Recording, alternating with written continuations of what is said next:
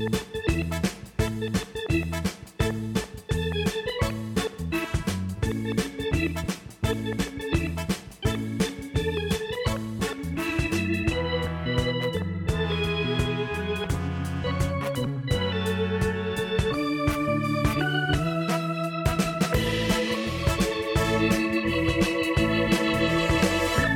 and welcome to the True Blue LA podcast. We're in the middle of the off season, and I've got great news, Eric.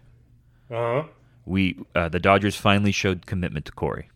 Yes, thank God. Look, we've been waiting for this. They showed that they're willing to do what it takes to make sure they have Corey in their midst, and they acquired him. They've had him. They extended his services past what they extended him a contract. Yeah. We can say that. How about that? That's exactly right. Yeah. So that's our episode today. Thanks for listening, everybody. I still hope they extend Corey Seager though. So we'll talk about the transaction we are talking about, which sadly isn't involving Mr. Seager. Some other just news updates. It's been 2 weeks, so there's some stuff to talk about. We've got questions from Craig. We've got a Dodgers Rewind. All of that after this.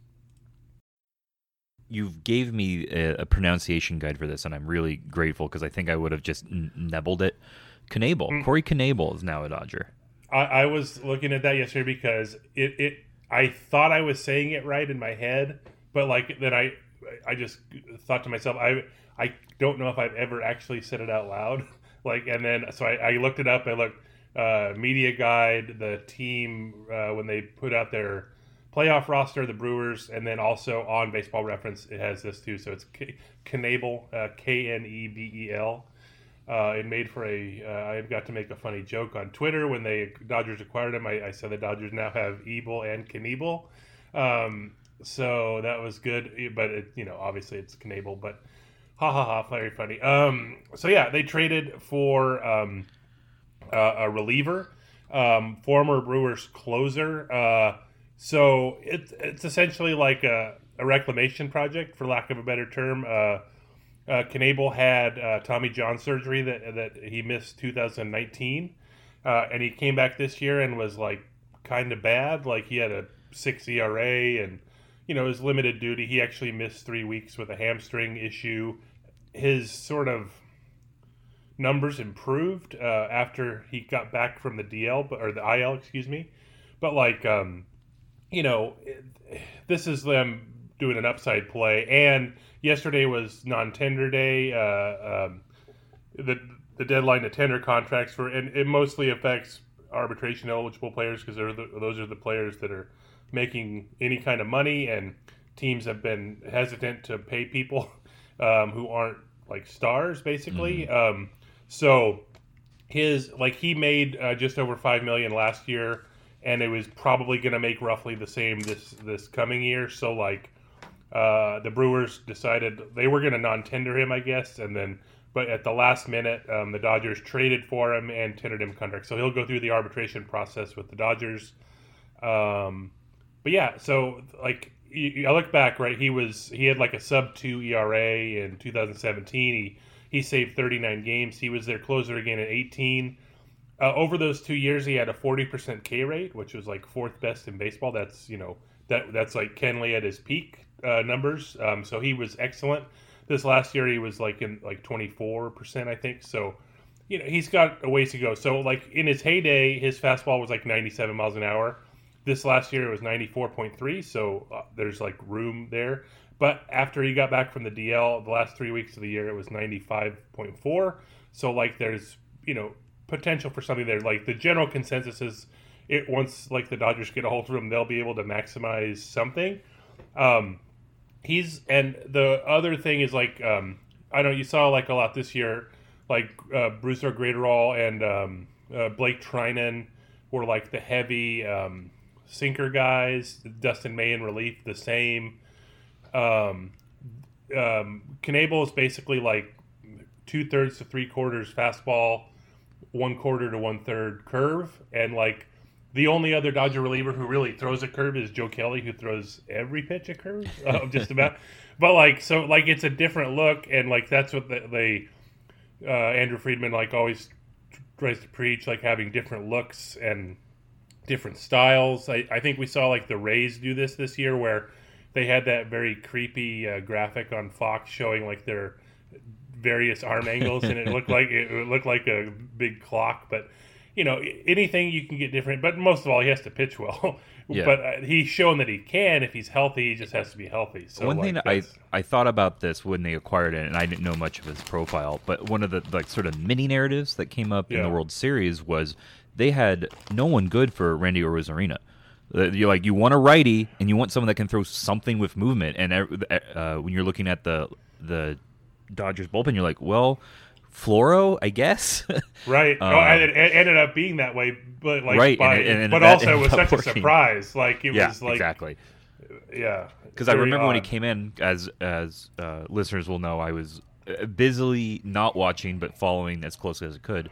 I was rereading the Twitter feed, and when Floro came in, there was a line, I forget between who, but like on one hand, why Floro? He's one of your low leverage guys. This is high leverage. On the other hand, he probably is the best fit. So yeah, and he literally changed it up against Arozarena because I don't think he expected him to come and throw in his like pitch against lefties to him. So that worked out. But like I looked at this, like I'm sure there are other examples, but these are the ones that immediately came to mind in the last few years. So like the success stories of essentially like formerly good pitcher coming off injury or subpar performance or both signs like a modest deal, I would say, with the Dodgers. In the case of Blake Trinan, he was a non-tender guy last year, signed for more than what he was going to get in arbitration because like his market was strong and he was better more recently, I guess. So like Brandon Morrow in 2017, Blake Trinan this year, I would say those count as successes. Trinan was like up and down. His strikeout rate wasn't the best, but he was pitching like high leverage innings that he pitched reasonably well. The ones that people forget about, like and don't work out, are, is Tom Kohler, 2018, and Jimmy Nelson this last year. Neither of them actually pitched for the Dodgers, so but they do qualify as old friends. But so like it's not like a given, but so it's not like some slam dunk, right? The Dodgers are taking a risk here, in that they are probably going to pay him somewhere near like $5 million, which is like given what some of the relief rates are, like that seems to be a decent rate for someone who has been excellent and potentially could be again. But there's a risk there for sure. But that's the kind of move like where they just sort of pounced on a situation, and who they sent to Milwaukee was player to be named later or cash. We'll see how. I can't imagine it's anyone significant since the Brewers were going to non-tender him anyway. But like it'll be like probably a lower level, like Class A, someone. So super young, but I would imagine that's sort of going to complete that trade at some point. Okay, so like I mentioned at the start of the show, a lot else has kind of happened. Nothing super major really. No. At least in terms on the baseball side, I think the layoffs is a pretty big news, but one not. Hurtfully not unexpected, and two kind of the same across baseball. So what have we missed, Eric? So yesterday was the tender deadline. The one arbitration eligible Dodger who was, in my opinion, like on the bubble, was Scott Alexander, because he was like optioned at the beginning of September, didn't make the playoff roster, was very sporadic this last year. Proved to be like the most susceptible lefty they had to the 3-batter minimum, where lefties were like 1 for 18 against him, and righties like absolutely tattooed him this last year. Obviously, everything's a small sample, but like he had as many walks as strikeouts. It wasn't a very good performance just overall from him. And like, but then again, he's also not really making much. So he was on the bubble. He actually signed a 1-year, $1 million deal. It's a guaranteed deal. The ARB deals aren't always guaranteed. So like a lot of pitchers like end up, not pitchers, just general players in this situation. Like yesterday, I believe the number was 59 players got non-tendered. That was actually lower than people expected, but also 59 players signed yesterday, which is like pretty high for like right now. Usually the deadline of the ARB filing date in January is when all these deals start to happen.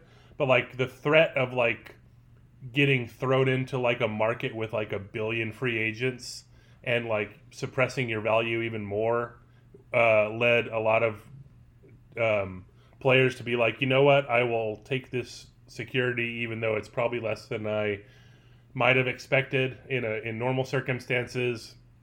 So a lot of players took those deals. Alexander did. I don't know how much he would have made in arbitration. The MLB trade rumors projections not like they're the be all end all, but they had him at just slightly over $1 million. It's reasonable to expect he took a little bit of a discount to stay with the Dodgers. Like get him, the Dodgers got him at their price essentially, but also he has an option, so like that's fine. Like I was looking at their roster for right now, like Kenley, Joe Kelly, and now Corey Knebel.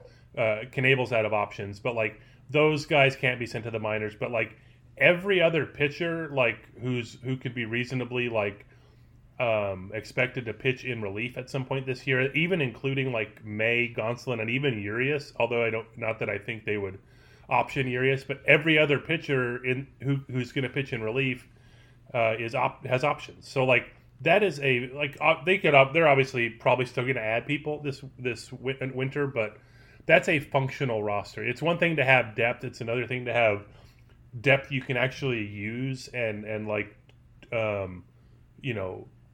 make decisions on, like rather than being locked into like say 5 or 6 bullpen roles because you can't move guys. So that's pretty rare. Austin Barnes is out of options of the non-starting like position players, and like everyone else on that side is also optionable. So like it's again very functional roster.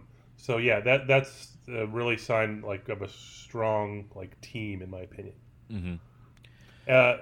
So just rehashing, the Dodgers tendered contracts to everybody else. They have 7 ARB guys. It's a pretty big group, like impact wise. It's Bellinger and the aforementioned other Corey Seager, Walker Buehler, first timer through ARB, Julio Urias, second timer. He was a Super 2 last year, and then Barnes and Dylan Floro. So like, yeah, we'll deal with those later in January. The other sort of roster thing is I forgot if this was covered the last time we did, but it happened like just a day or two after. But the deadline to set the 40-man for like the Rule 5 draft, adding prospects to it, was November 20th, and the Dodgers added 4 players to it. It was 3 pitchers. Gerardo, I think it's Gerardo. Man, I don't know if it's Gerardo or Gerardo. I think it's Gerardo. Carrillo, Edwin Ucita, and Andre Jackson, and then outfielder Zach Rex. So like, yeah, that's. I don't have much to add. Maybe we can talk about them more specifically at a later date. But that's so the 40-man roster after the Knebel deal is 37. So that's basically where we're at. So before we go on to the next news, just a quick question for you. Yes. Do you think the sort of the urgency to sign these deals earlier in the season, do you think that speaks to perhaps this free agent season being a little different than the last 2 or 3 years, which have been really suppressed and taking really, really long for free agents to sign? Or do you think it's going to be more of the same, similar to last year? I think it is a sign of that. You have like the trend of the last few years of like the slow winters, and like essentially the middle class getting like frozen out, where it's like the top end of the players usually get paid, but the rest of them, everyone has to like wait. And I think just the sheer volume, I think there's something like, I think the number's like 230 free agents right now. Wow. With like the actual free agents, and then the non-tender folks. And so like that's a huge number. And like, so I think there was a lot of like, if I'm non-tendered, I have to go out, like if I'm a right-handed reliever, right? I go out and I don't know, there's like a ton of guys. Like I have to compete with that. I don't know what the market's going to be. I'll take what I can get now. Some of them got guaranteed deals out of it, which was also a thing, a good thing, and guaranteed in a. I think you have. We all like. I think we took that for granted in previous years. Like there's like a chance the season doesn't start on time. So right. I'm sure there's going to be negotiations at some point where, well, if we're not going to play a full season, we have to prorate the salaries again, and they're going to get into an argument over that. So, take guaranteed with a grain of salt, but like that's essentially where we're at. But yeah, so I think it was that. Then also like just the fact that I think there was a pandemic and the revenue was way down. I don't really necessarily believe like the numbers MLB puts out where they say they lost like $3 or $4 billion. Like I don't buy that. I'm sure there's a way where you can say that and have it be a fact, but you can also cheat those numbers. It's like in a way they're saying like we are like we. It's like expected profit was $4 billion off right. of what we want, right? That's probably what it really meant. But like, yeah. So like, but that I think it's reasonable that like teams lost money, right? Like that's not unreasonable to think that. But like they also just about every other year make scads of money, and like so yeah. It's weird. I'll sort of jump in a little bit because we were going to talk about minors first, but since we're on that sort of subject, sure. Like the Dodgers laid off number of employees. They had put out a statement on it like, let's see. So the organization has not been immune from widespread economic devastation caused by the coronavirus. That was the quote. Like, it's a pretty boilerplate statement. Not sure exactly what the total number was. I heard it was somewhere in the range of like 60 people. Wow. I looked, and like this has been happening like throughout baseball. I saw one of the Cubs specifically. I think their report of layoffs was about 60. I think the Phillies were at 80. Most other teams were like in that range, maybe a little lower. So it's rough. Obviously it's a terrible like time. We've seen it in a lot of industries, but. And I think Craig Edwards at Fangraphs had a note about this. So, like, the Braves are the only publicly traded, or they're owned by Liberty Media, which is publicly traded. So they have to like put out earnings reports every quarter, and so they're like the one team you could look at. And like I think this year, when I looked for something.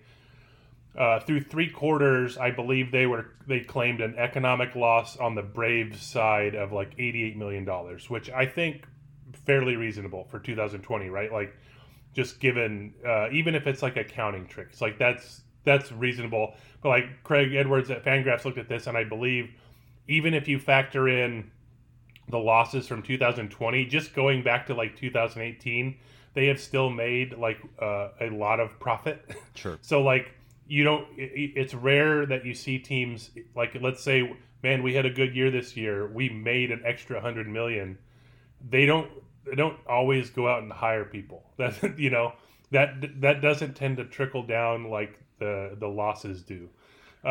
So like, and a lot of people are laid off who are like longtime employees, right? Maybe they were going to retire, maybe they weren't, but like it's people you're counting on. So like when things are good again, are you just going to go hire them back? Like why should they show loyalty now, like to this? So it's just, I don't know. Well, the other thing I believe,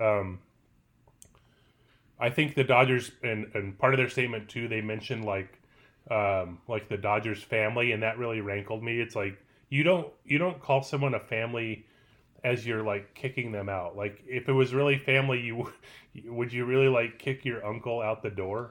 Like if he was, yeah, I mean, maybe you would, maybe he's a drunk, who knows? But like, that just really rankled. But you can't on one hand say it's a family and then on the other be like, well, it's a business, sorry. Like, so like, it just seemed very, disingenuous to me, but like, that's sort of the state of everything right now. But like, yeah, it's rough. It's rough out there.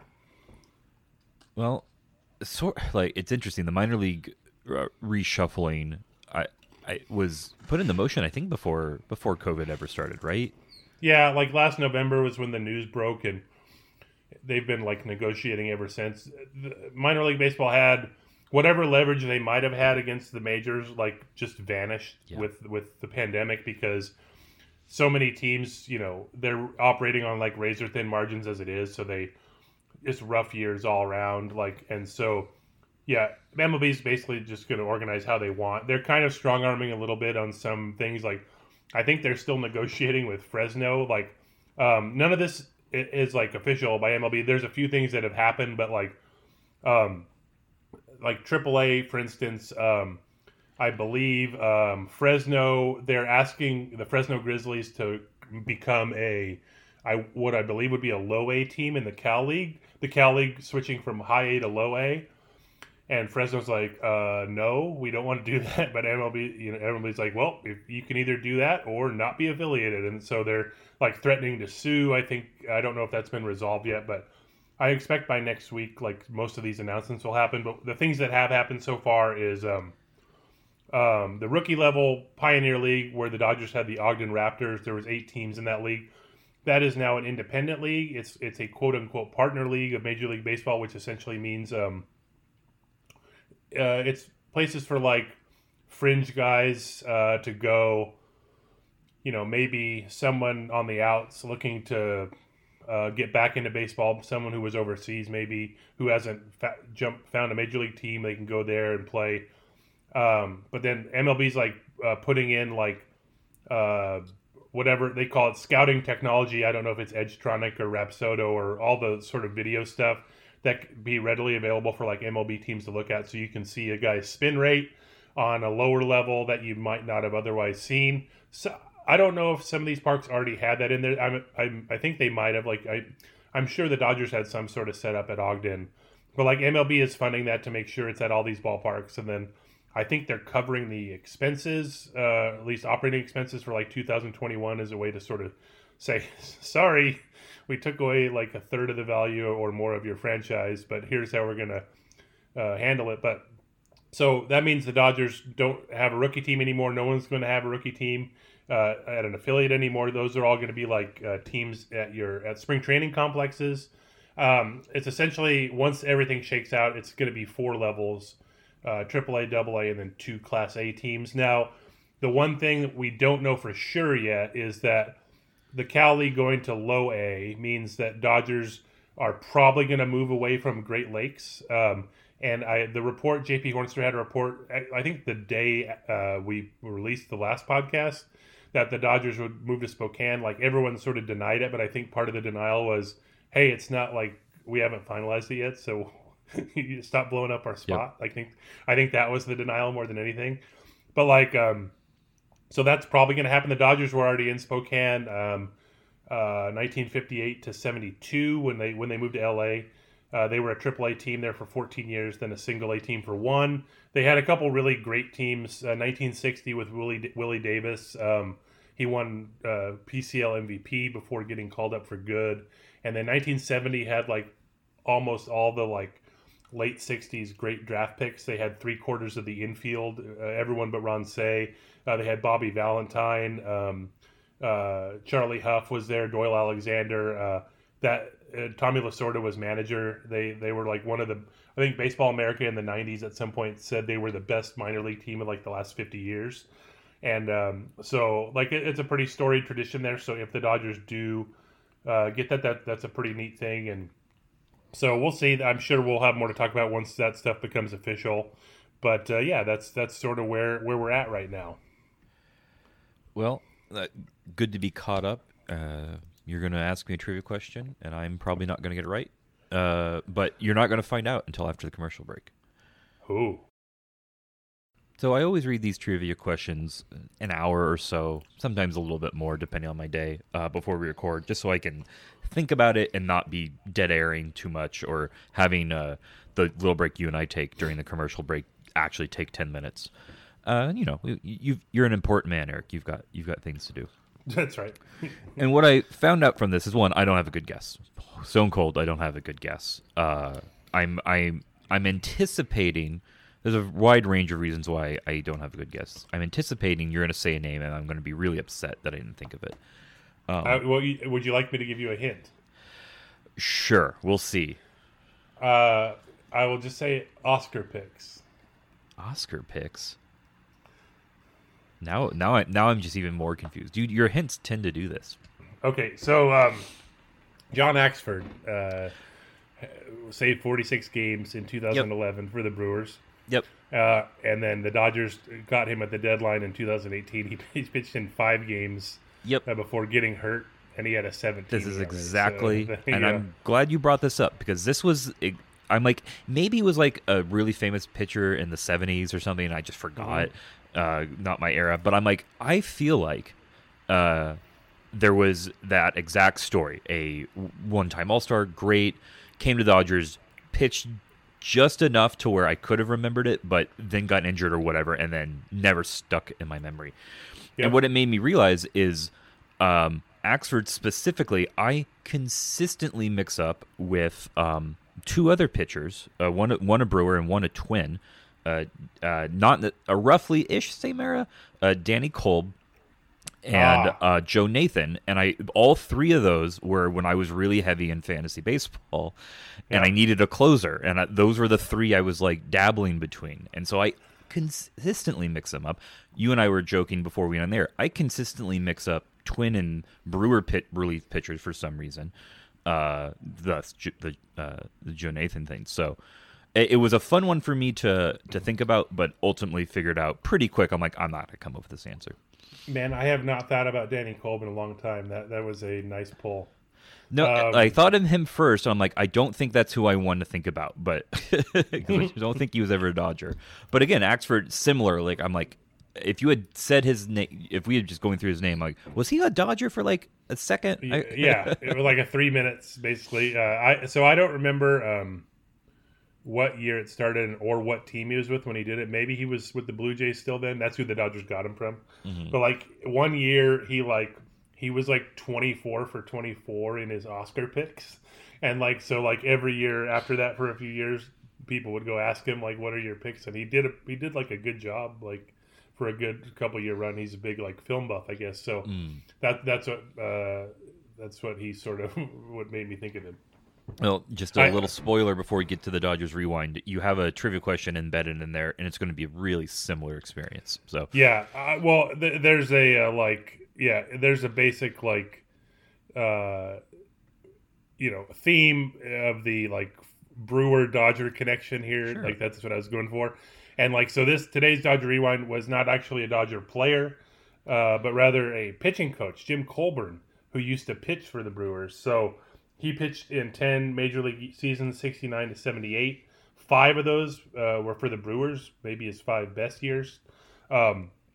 He's the first 20-game winner in Brewers history in 1973. That's cool. He still holds the Brewers single-season record for 314 and a third innings pitched in 1973. Can you imagine, look, no one's pitched 300 innings since I believe Steve Carlton in 1980, so it's not going to happen. But can you imagine today someone pitching 300 innings? Like, I forgot. Like last year, Cole got up there. It was like around like 250 plus, because counting the playoffs. And like, I was thinking, man, that's a lot of innings, especially in like today's form. But like, that's so many innings. Like some of the the Koufax numbers and stuff, it's just the innings totals are just mind-boggling. You had like 4-man rotation plus pitchers pitching like 8 innings a game. It was just nuts. But anyway, so he pitched a no-hitter for the Royals in 1977. He was hired. He had a number of roles in baseball. I believe he was the overseas scouting director in, I believe, Asia for the Mariners for a few years before the Dodgers hired him as pitching coach. He came along as part of Jim Tracy's staff in 2001. He was with the Dodgers all 5 years Tracy was here through 2005. And then when Dodgers cleaned house, Tracy moved on to Pittsburgh and Colburn went with him for a few years there to be pitching coach. The only other thing I have on Colburn that I did not know until yesterday is that he was the Tigers' third base coach for Love of the Game, and as himself. So it wasn't like generic baseball player or baseball character who actually is So yeah, so I thought that was kind of cool and very random, but it reminded me. Um, so Rick Honeycutt succeeded Colburn as Dodgers pitching coach and held the position for a franchise record 14 years. Excuse me. But who was the Dodgers pitching coach immediately preceding Colburn? This is, it's interesting. This is the era where I actually may know the least about the Dodgers. Like Yep. that's not fair because like the 40s, I probably don't know that very much. With so many of the other eras, the 70s, the 60s, the 80s, the 50s, there's just so many iconic players that come up, and this was the era of sort of my childhood. So I know my favorite players, but I don't like not the era that I dug into the coaching staff or anything like that. So that was my rambling to let our listeners think, and I'm sure more than half of them immediately knew it. Who is it, Eric? I see. I don't know if it's an immediate thing, like, but it is. It is a former, longtime Dodgers pitcher, Claude Osteen. Okay, Um, I bet. and I bet. but A I lot. don't. I know he was around, but like I think I don't remember him being like a pitching coach. Honestly, like it Oh, was wow. like. I mean, I was sort of You surprised. thought I would? Yeah, Charlie Huff immediately preceded him. So like you had this run. So if you go back to Ron Peranowski, so from 1981 to 2020, that's 40 seasons. Um, let's see, yeah, 35 of the 40 years, the Dodgers. Oh no, sorry, 30 of the 40 years were had pitching coaches, Dodgers pitching coaches, who actually pitched for the team. Wow. That's crazy. So, yep, that's where we're at. Or I guess 31 of the 40. I counted wrong, but yeah. So that's a good run. Yeah. So that's today's Dodger Rewind. That was a good one. Thank you for that. And now it's time for Questions from Craig. 5 questions from Craig, and then you have a weird bonus thing. Before, I know Craig always ends on a food question, but I want to start with a food diversion. Thanks All to right. David. Questions from David Price.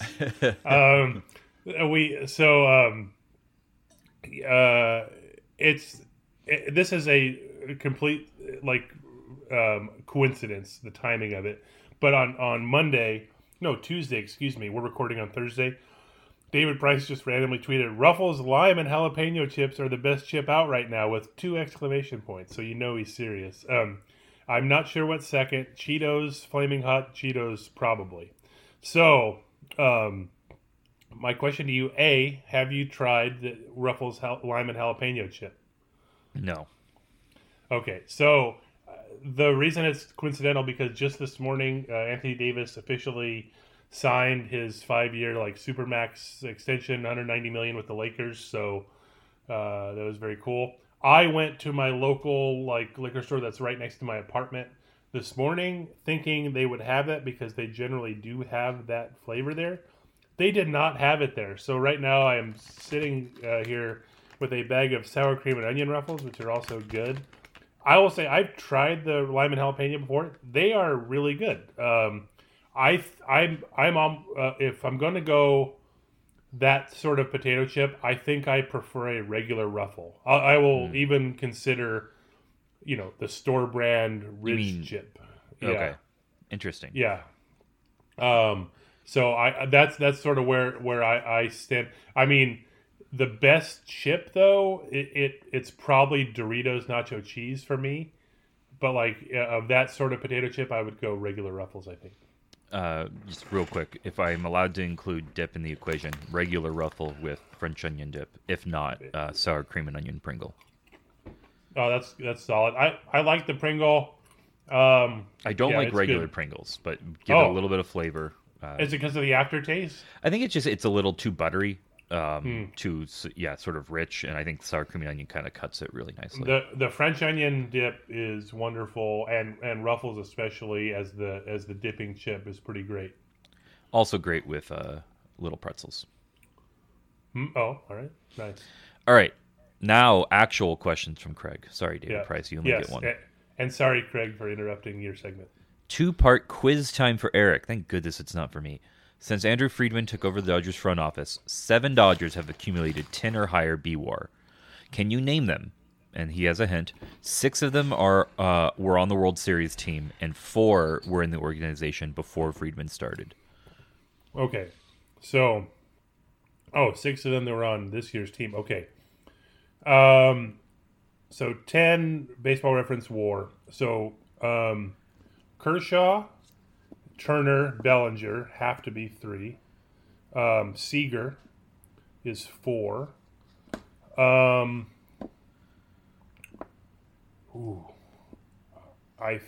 think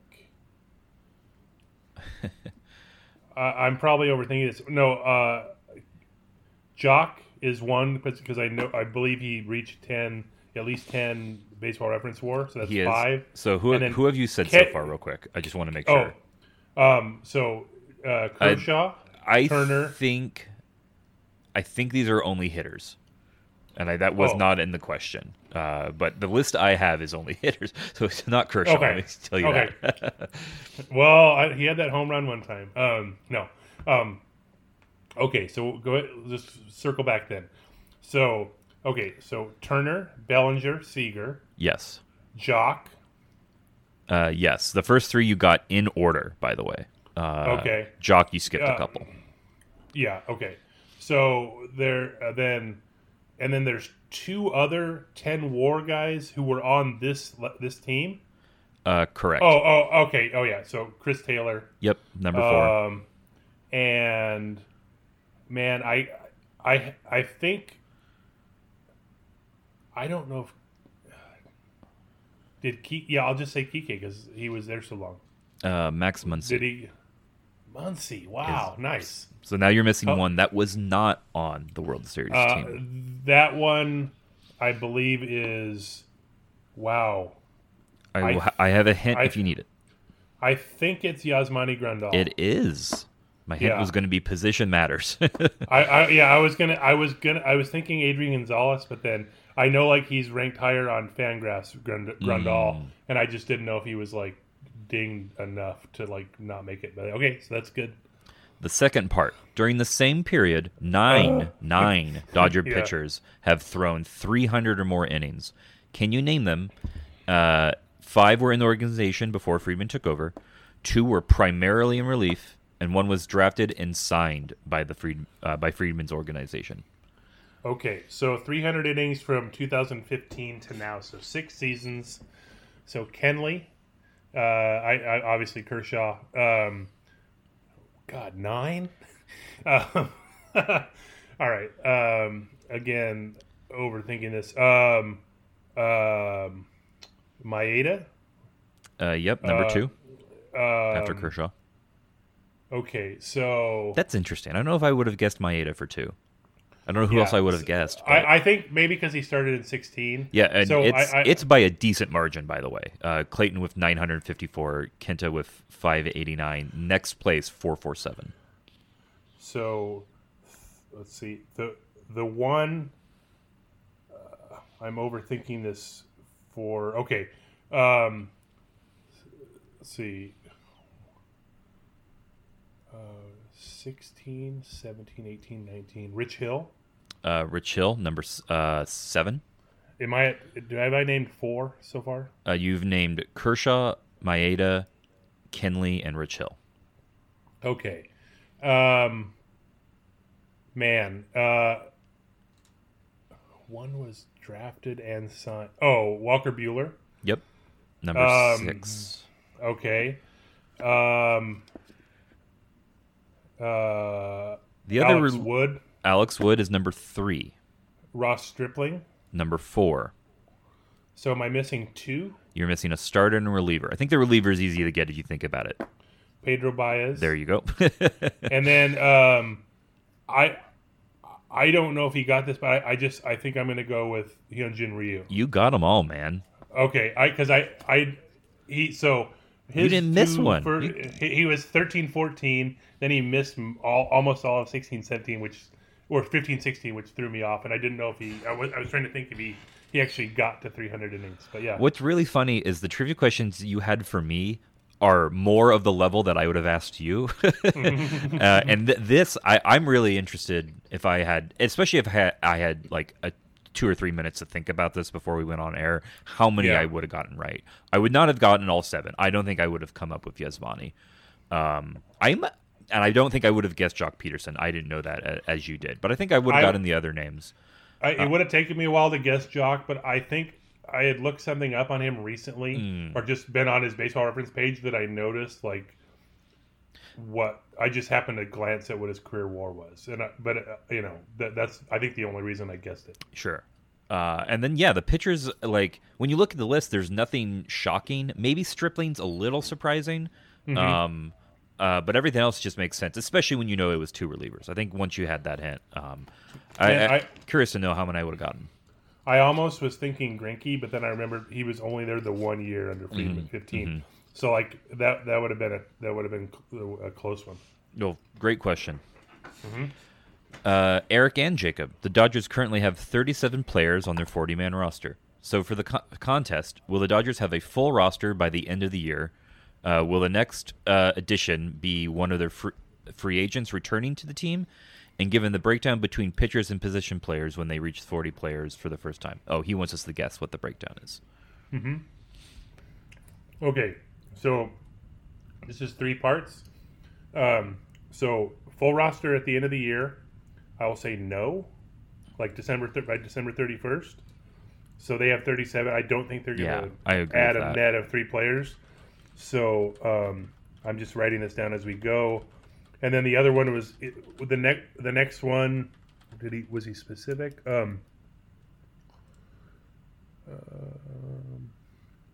Just name the next edition. I think the next one will be Justin Turner. Okay. I'm trying to think if there's like one of those sneaky low risk signings that I can just call before they do Turner. But no, I think Turner makes the most sense. It's the most obvious deal. So they could swoop in like another reliever. Maybe they bring Blake Trinan back, or like somehow get or maybe Brad Hand. I don't know. But yeah, I think Turner's the safest bet. For the breakdown, so it's currently 21-16. So if you just take Turner as a given, I think they're for sure going to add another pitcher at least. So we're at, in my head, 22-17. Now, they probably also add a position player, not that they need it, but they could do other moves. Yeah, but to say it doesn't necessarily mean we're not losing. Luke Raley could, be like DFA'd or something, and who knows? But like in my head, I was thinking maybe 23-17, but then I thought about it like having only in a 26-man roster, and it's you can only have 13 pitchers if they use that rule that they were going to use this year. That's to have only 4 like position players on the 40 man that you can call up is low. So I think it's going to be 22-18 once it's broken down. You're rambling this whole time, and I'm like, I'm 22-18. Like I'm just gonna stick on it. But we're exactly the same. That doesn't make for a fun contest. So no, we're just both gonna be right 3 times. That's okay. That's a perfectly fine. We have to have our winning percentage. It's like we're sort of like we created our own tomato cans. We're boxers, and then you never see like, oh man, look at this guy. He's 19-13 as a boxer. Let's watch that guy fight. Nope. We have to have inflated records for when we take our inevitable losses. And in the name of fun, I will say the Dodgers do hit. So they will hit 40 before the end of the year. They might not be at 40, but they will hit it before the year. I don't actually think that, but for the fun of the contest, we'll do that. Nice. We've all seen Kirk Gibson's home run video on the Dodger Stadium big screen many times. If you had to pick just one highlight from, let's say, the NLCS and World Series that will now take the most played title away, what would it be? And I'm before we give Craig's answers out. I don't even want. I'm not reading the question, so it doesn't influence me. So when he first asked this, I thought he was asking for one for both of the NLCS and World Series, but now I don't read it that way. So I mean one for each, right? That's how I'm taking it. Oh, okay. So now I sort of saw it as one for both, but let's say it's one for each. I think, well, if it's one for each, I mean, if it's one for one total, I think it's Cody Bellinger's pennant-winning home run. The other, you could say, like any one of Mookie Betts' 3 catches, but also Cody Bellinger's catch against the Padres. I think that was too early, but it might have been the actual play of the postseason. But I think the pennant-winning home run is going to be like the main sort of highlight, and I'm trying to think in the world. The other thing, it's also NLCS, was Justin Turner's double play. I'm trying to think of like a signature World Series. It's just going to be like it's just last out, right? Like yeah. So yeah, I didn't think of that, but that's a really good one because to me, this is a really interesting question because to me, the signature moment, I think of the entire playoffs is Bellinger's home run steal. Yeah. But if we're just going in the later, to me, it's still the Will Smith home run. To me, that was the everything turnaround flipped. But it's not necessarily the best video clip because it was they went from 3-1 3-2. Yeah. So to me, the two purely graphical video awesome moments. Last out, I think, is a really good one. Blobbering is Mookie Betts' home run in the last game, just because of his reaction is so awesome and so emotional. Him rounding first, where he's just screaming, basically. That was the cover. And if you think about the Kirk Gibson home run, they show the home run, but so often what you actually see is the fist pump. And so, in a similar vein, I think Mookie's home run might be one of the, especially thinking of a young fan growing up, I wonder if they'll go, oh, that was the big home run. Growing up, for me, I thought Kirk Gibson won the World Series on that home run. Right. I remember being a kid going, wait, that was game 1? Yeah, but I was thinking about it when you said the Will Smith might not be a good video, but I just imagine DJ Severe gets his hands on it, or the Dodgers video team, and they layer in Will Smith songs for the Will Smith versus Will Smith at bat. Oh my God, that's going to be a fun video. But you're right. There was there's what they're going to end up making. I'm sure there's going to be a number of these, but just for in terms of stuff they show at the stadium, it'll be maybe a minute, right? Like a pregame thing where it's all of those. Yep. And then that, and it's going to be pretty great. But yeah, I was trying to think if there's do you do a Kershaw or Bueller compilation, hit Bueller getting out of the bases loaded jam, somehow make that a compilation, but it's not a video moment, maybe him similarly coming off the mound. Yeah, well, similar. Speaking of coming off the mound, is Kershaw's stopping of the steal of home. Another not exact when it's really exciting, but kind of a weird play to show as a highlight. And just so you know, Craig's choice was Bellinger's go-ahead home run.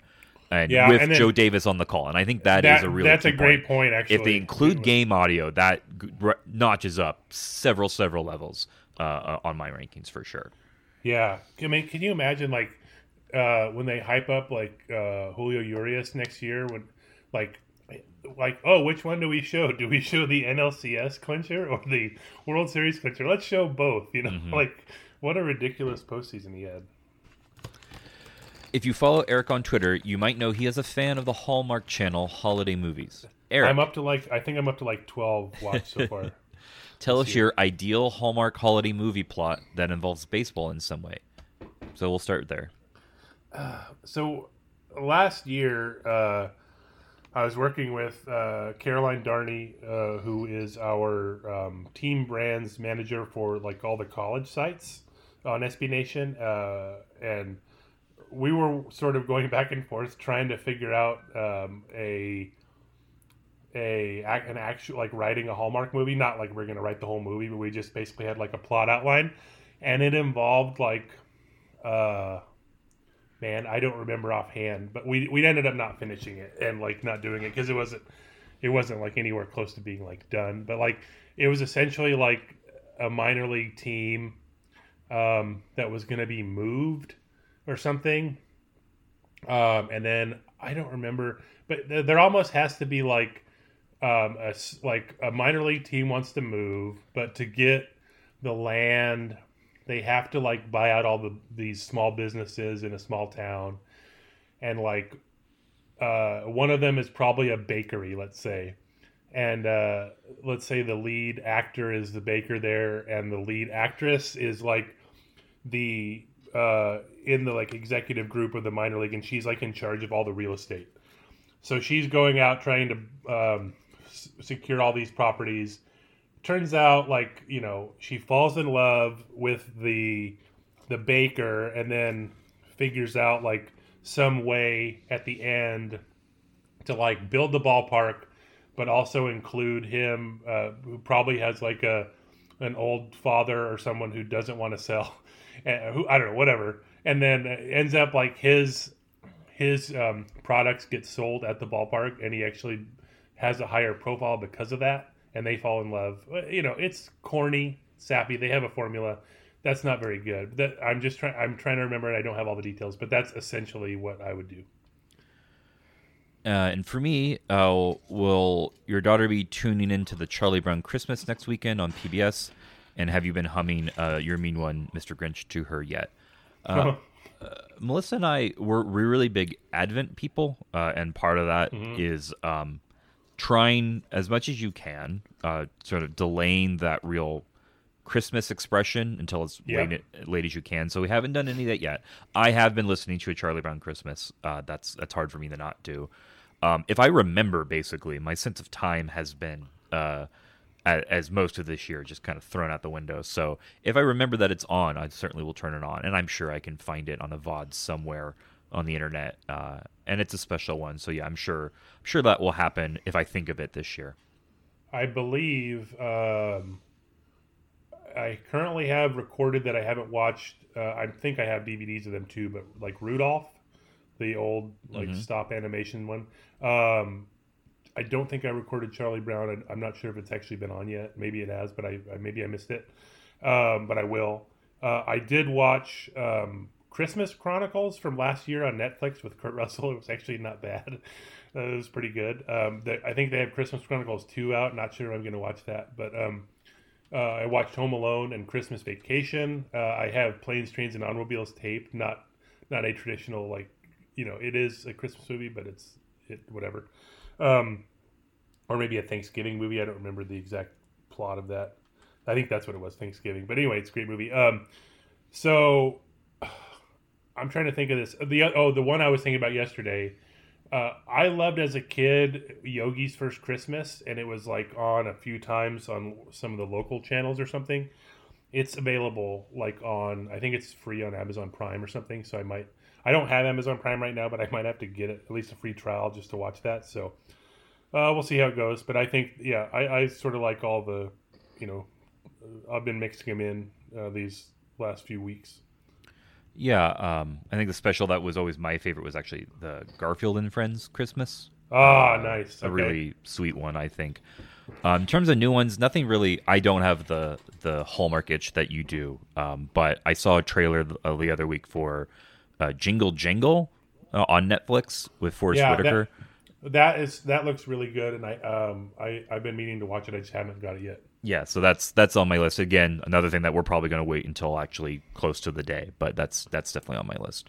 Is it a rule that you have to like go to Trader Joe's and buy Jingle Jangle, the like sort of candy tin? It's like a chocolatey.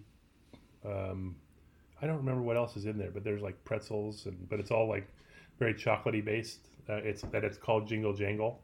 It should have been a tie-in, I think. I'm sure they're disappointed. All right. With my niece is all grown up, My connection to the upcoming Girl Scout cookie season has been limited to my friends' kids.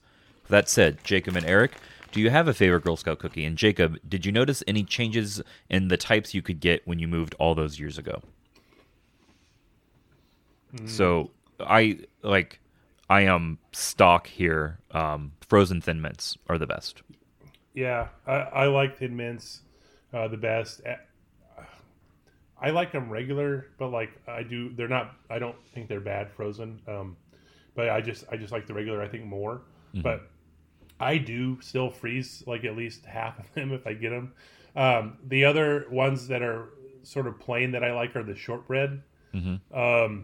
And I've grown to like the lemon ones.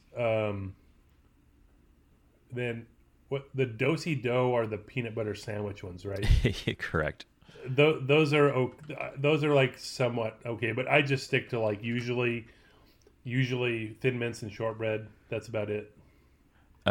So, excuse me, Craig mentions the availability. This is very confusing. My wife actually works for Girl Scouts, the council out here.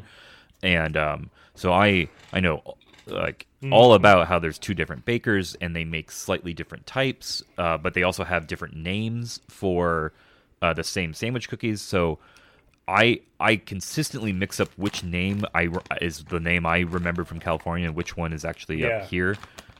Luckily, Thin Mints is one of the few that is just always Thin Mints no matter what you do. So there's definitely an availability difference whenever we're in a part of the country that has a kind of cookie that we're not able to get out here, and it is during the season. Melissa always goes out of her way to find a troop somewhere to be able to stock up. So, can you imagine if in some part of the country there were thick mints, just like triple stuffed Oreos, but just Thin Mints instead. That's exactly It'd be perfect. But yeah, maybe she's really busy right now, but I might have to get her to answer this question at a later episode, just so she can really give you the lowdown. What the season is like in a couple months, right? This is another thing that I believe varies region to region. So it's all year for Melissa. It tends to start roughly around the new year, but then it does vary troop to troop, or council to council, I should say. Nice. Well, that's the episode. Well, we did it. Yeah. Yay. Well, that's all I got. I think everyone go if you could find Girl Scout cookies where you're at, great. Otherwise, get some other kind of cookie and enjoy it and eat it while you're listening to this episode, and we will talk to you next week.